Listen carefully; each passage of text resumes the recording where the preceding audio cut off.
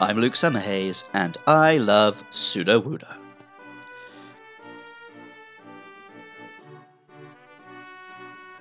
I don't think there is anything more human than the artificial tree.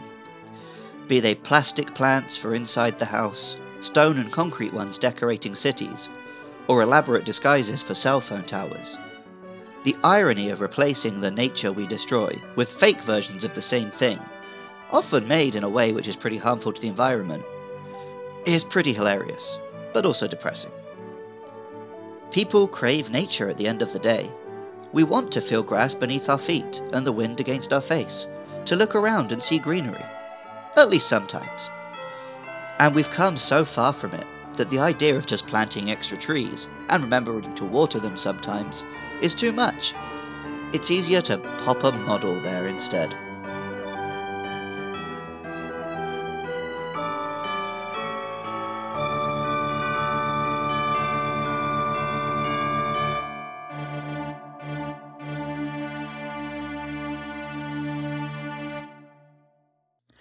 Sudowoodo is one of those lovably goofy Pokemon. It looks like a tree, but also a little like an inflatable tube man, or a dancing tree-based mascot. The way it strikes a pose and stays there to try to resemble a tree is great, and the surprise rock typing is top quality trolling when you first bust out a fire move and think you're doing the business. It put in a particularly funny turn in the movie The Power of Us, in which a perennial liar begrudgingly befriends an endearingly pathetic Sudowoodo. The scene in which it approaches him with a Pokeball and finally convinces him to make the catch? Heartwarming stuff. Sudowoodo's Pokedex entries all talk about the Pokemon imitating trees, like Pokemon Gold, which says, "Although it always pretends to be a tree, its composition appears to be closer to a rock than a plant." Or Pokemon Silver, which says, "It disguises itself as a tree to avoid attack. It hates water, so it will disappear if it starts raining." Omega Ruby and Alpha Sapphire reveal the flaws in Sudowoodo's disguise. Sudowoodo camouflages itself as a tree to avoid being attacked by enemies. However, because its hands remain green throughout the year, the Pokemon is easily identified as a fake during the winter. This tree-imitating behavior bears out in the actual play of the games.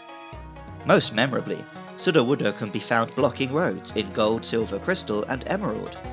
At first it appears to be an uncuttable tree, but pouring some water on it wakes it up and enables the encounter with Sudowoodo.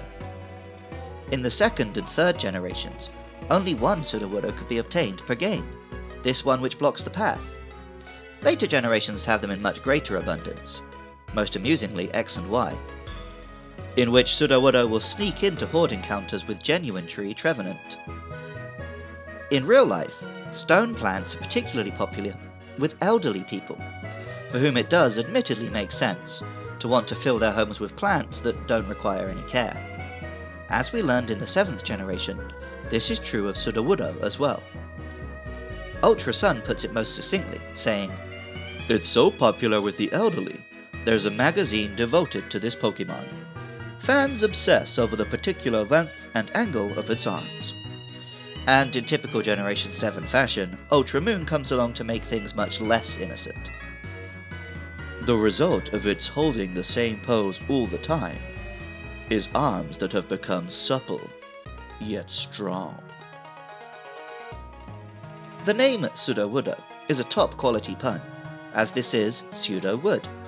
The Japanese name, Usoki, is a combination of uso, false, and ki, wood or tree.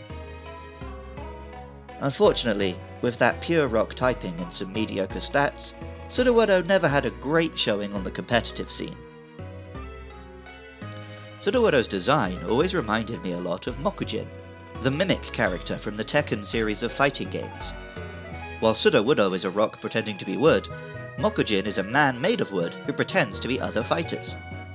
Mokujin can be seen in the background of certain Pokken tournament stages, and I always secretly hoped Sudowoodo would be added to that game, to play the kind of Mokujin role.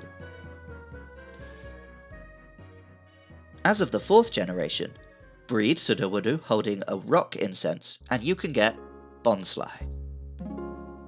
Bonsly is a cute little potted plant version of Sudowoodo.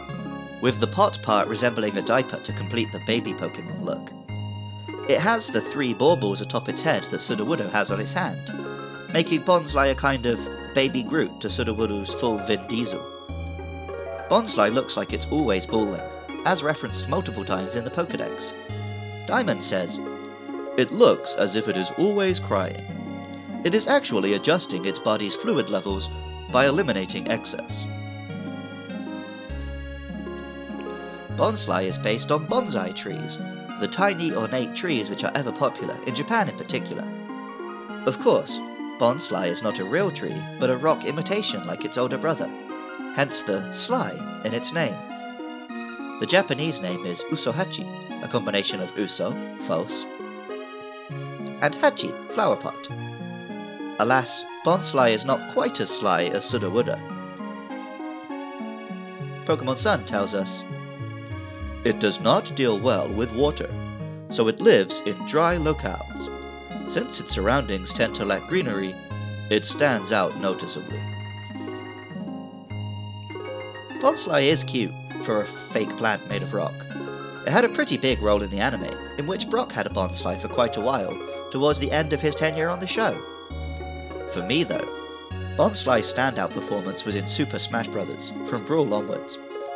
When Bonsly is released from a Pokeball, it simply wanders harmlessly back and forth across the stage. It can, however, be picked up or otherwise launched at opponents, sometimes to deadly effect.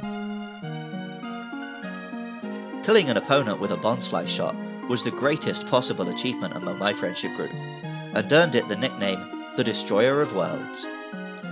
Bonsly!